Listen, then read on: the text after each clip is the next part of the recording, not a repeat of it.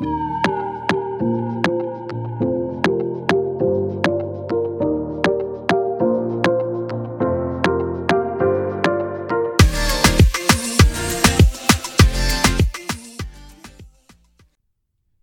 everyone, welcome to another episode of She Ventures Now podcast. I'm your host, Gayon, Nicole, and for this episode, I am just throwing at you guys an old recording that I made for a previous podcast that I started last year called Art of Singleness. And in this episode, what I do is just give a rundown of a lot of the frustrations that I think I have experienced as a single woman, and a lot of frustrations that I know a lot of my friends experience who are single as well. I don't consider this a deep dive, but it is a kind of sneak peek preview. I think it's the light version of all of the frustrations that single women or even men experience. And so I hope you enjoy it. Talk to you later. In today's podcast, I want to share some of the personal frustrations, and this is the light version, part one, about being single. All of this is the same from the blog post I created. If you haven't read it, it's called Top Frustrations Singles Have. And basically in this podcast, I'm just going to give you a quick rundown of each. All right. Number one. Okay. You see someone you haven't seen in a while. They say hi, and then they say this question. Why are you still single? That is one of the most brain toasting, mind boggling, like pinch my scab questions to date. You know, I don't know really what to say. I have sought counseling, taken pills, called anonymously into radio shows to ask people, why does that question come? No, I'm just kidding. I haven't done any of those things. I just find that question slightly fascinating. It's like it sort of toys the line of being slightly inappropriate, but then also it's like complimentary. It's almost like the person is like, man, I can't believe you're still single. You know, I would have thought you would have been married quick, you know, but then it kind of slightly is more of like, what are you doing? You know, like why aren't you married? Like, is there something wrong? You know, it's so it kind of, you know, it's a slippery slope. It can kind of, it does a little whirlwind on your mind on the receiving end, right? And you never want to come off bitter. You never want to answer that like, well, why are you married? You know, like, why are you still married? You know, you never want to come off like, you know, clap back at people. But it hurts. It hurts a little bit, just a tad. Make you want to go cry in a corner for a little bit if you're in the wrong season. Number two, when someone says, well, you can't marry Jesus. Now, here, see, when people say stuff like that, I just always feel some kind of way. Like, are you saying that I have too high standards? And it's almost like people are so quick to tell you what you're doing wrong, or to make you feel like, you know what? It's you. You are the problem. Your standards are too high. Man, I kid you not. Ain't nobody trying to marry Jesus, man. Like, I really have settled it in my heart. I know I do not have too high of a standard. I feel like, this is my thing. I remember I was talking to a good friend, and man, this friend is like if I could replicate her and give her as like a Christmas gift to everyone, I would do that. Her name is Alex. Anyways, she said to me one time, she was like, man, I feel like people practice use very high discretion, not in these exact terms, but basically the point was, she was saying people use very high discretion as it relates to their food, as it relates to their roommate, as it relates to, you know, even their car choices or home choices or choosing a major. How much more should we practice using, you know, high filters or high standards as it relates to who you're going to marry and spend the rest of your life with? And I was like, come on, somebody. Yes. That is the point. But again, I don't hear her saying that you have to have high standards, and that's not what I have. You know, I think that sometimes when people presume you have high standards, to me, again, it can be slightly offensive, because at some level, you know, I think singles kind of struggle with being in the quandary of, what am I not doing right? And we're wanting validation that we're okay. But when someone reinforces that maybe you did something wrong, you have too high of a standard, it just is so backwards. I just think it's backwards and it's confusing. Stop. #stop now. Number 3, when married folks show an aversion towards online dating. So, I mean, I've had a couple of instances where this happened, where I kind of like talk about, where I open up to some of my married friends, and it's always quite odd, side note, quite odd sometimes, connecting to your married friends, because you always wonder, like, man, should I be open about what's going on? Because they're just going to talk about me during their pillow talk session. I don't know. But, you have to get over that because you love them. One of the times I remember opening up and telling them about, some apps that I was using, and online dating sites that I was on. And I remember, just by looking at the micro expressions they had, I remember feeling like, yeah, they don't get it. Like they were so averse to it that I just remember feeling in that moment, yeah, I'm single in 2016 and you're married in 2016. You don't understand. Like, I'm single and I'm 30 and you were married at 23. So it's like, you don't get it. And so I think that it's frustrating when people totally dismiss online dating sites in 2016, because I think, especially if you're a single young professional woman, you sometimes life can be really tunnel vision-ish.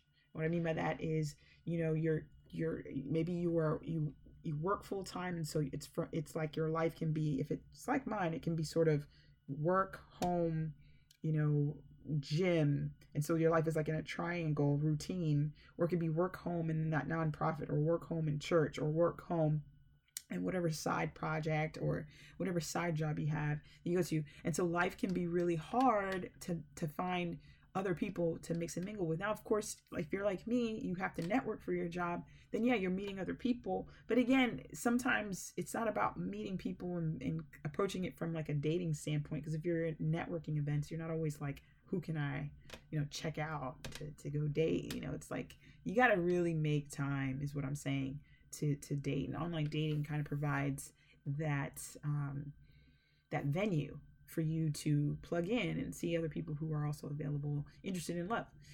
And I've got more. It's funny, I have an episode coming up about my review of online dating sites, and I've also created a quick reference guide of what I would liken online dating sites to, as far as, making them parallel to a restaurant that you would go to. Number 4, when the singles church event you went to is an epic fail, like super frustration, like, oh my gosh, I cannot tell you. I'm not even going to talk about it. It's just that much of something that I want to suppress and not talk about. It was just a mess. You can read about it in the blog post. Basically, it just was anticlimactic. I think I went really excited that, like, oh, cool, this church put on a singles event. I'm sure there'll be great, handsome men who love Jesus that I could talk to, or men, same caliber, eligible, have a good job, knows how to approach a girl, have a good conversation. Nope. And that's that. Number 5, when recently engaged or married women, prescribe a formula for finding a spouse. This is one of those things where, again, you can't get bitter, but it does make you want to roll your eyes. It does. Like, for me, it does. And I'll tell you why. Because I feel like people's prescription on how to get married is like a dime a dozen. And it's funny how it'll always, like, I think it's just interesting how, when a woman gets married, it's very easy for her to be like, well, this is how you get it done. And it's almost like very self-congratulatory. Like, of course we're happy for you got married, but dang, like, don't make it seem like that's the way. This is the way I blaze the trail. This is how you got to do it. I don't know. Have a mini seat? Maybe have a mini seat. I'm not sure.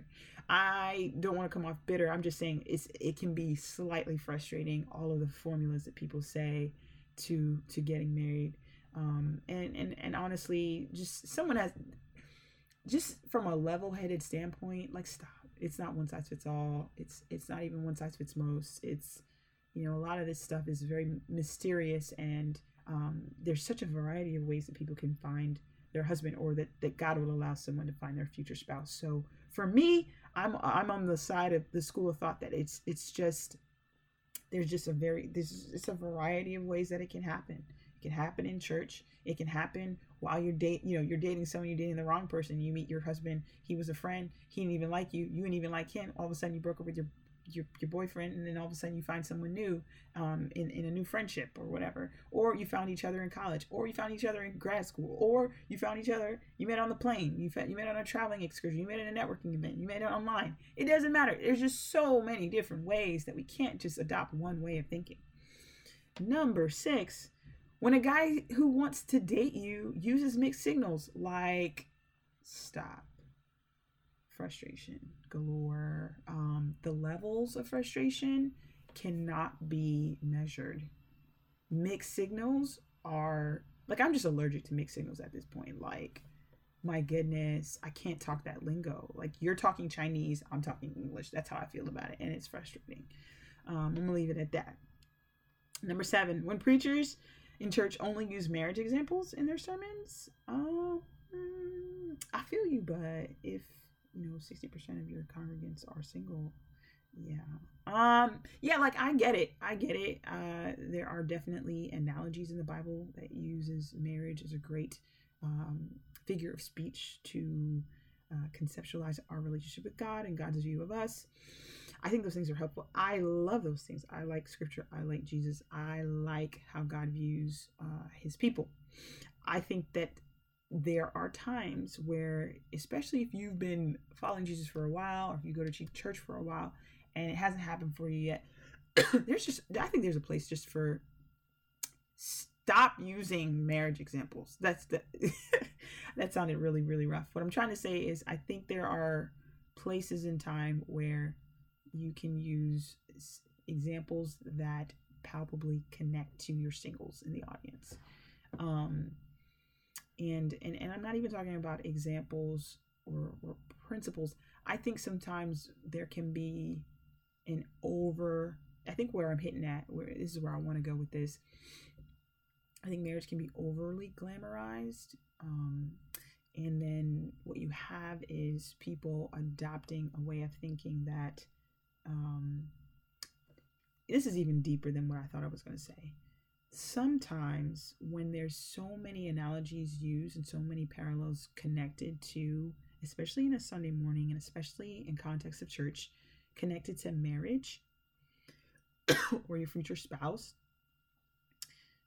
and especially connected to biblical principles, I think sometimes we make it a bit hard for the single person to feel like they're fully living out the gospel or fully living out biblical principles. That's what I want to say. So squash all of the humorous stuff that I said a second ago. What I'm really trying to say is sometimes those marriage examples ostracize single people, and especially in our journey of faith, of being single for a long time, it can be not as helpful, right? So things like, and I would say this, so watch out when you hear stuff like, marriage is not about being happy, it's about being holy. Yes, on the face of it, that sounds good, but then it can feel like, and some of us are still young in our faith, some of us are still growing, some of us are still new to what can make us more holy. God can make us holy while we're single. And I'm not saying I don't want to be married again. AOS is not about not being married or discouraging anybody from the desire to be married. But I definitely think that God is intelligent enough to make somebody who's not married holy and like his son and like Jesus apart from marriage, is all I'm saying. Number 8, when you're attending your friend's 3rd baby shower and another friend has their second baby's 3rd birthday party in the same week. Yeah, man. The singles budget life, just sometimes it gets a little rough when you got all these babies coming into town and all these new humans coming. I'm just kidding. No, you can feel a little jaded sometimes and wearisome when you're going to your friend's 3rd baby shower, man. It can be a little frustrating, and you get over it really quickly because you love your friends and you want to celebrate with them. But at the inside, there is a measure of like, man, like this happened. This is their 3rd human being brought into the world. What is going on with my eggs? So it's slightly funny and it's slightly not, but it's true. I've had a lot of friends who having babies, man, and it's so interesting, and it's a beautiful thing to see and be a part of. And at the same time, it's like, man, God, what is going on in the world?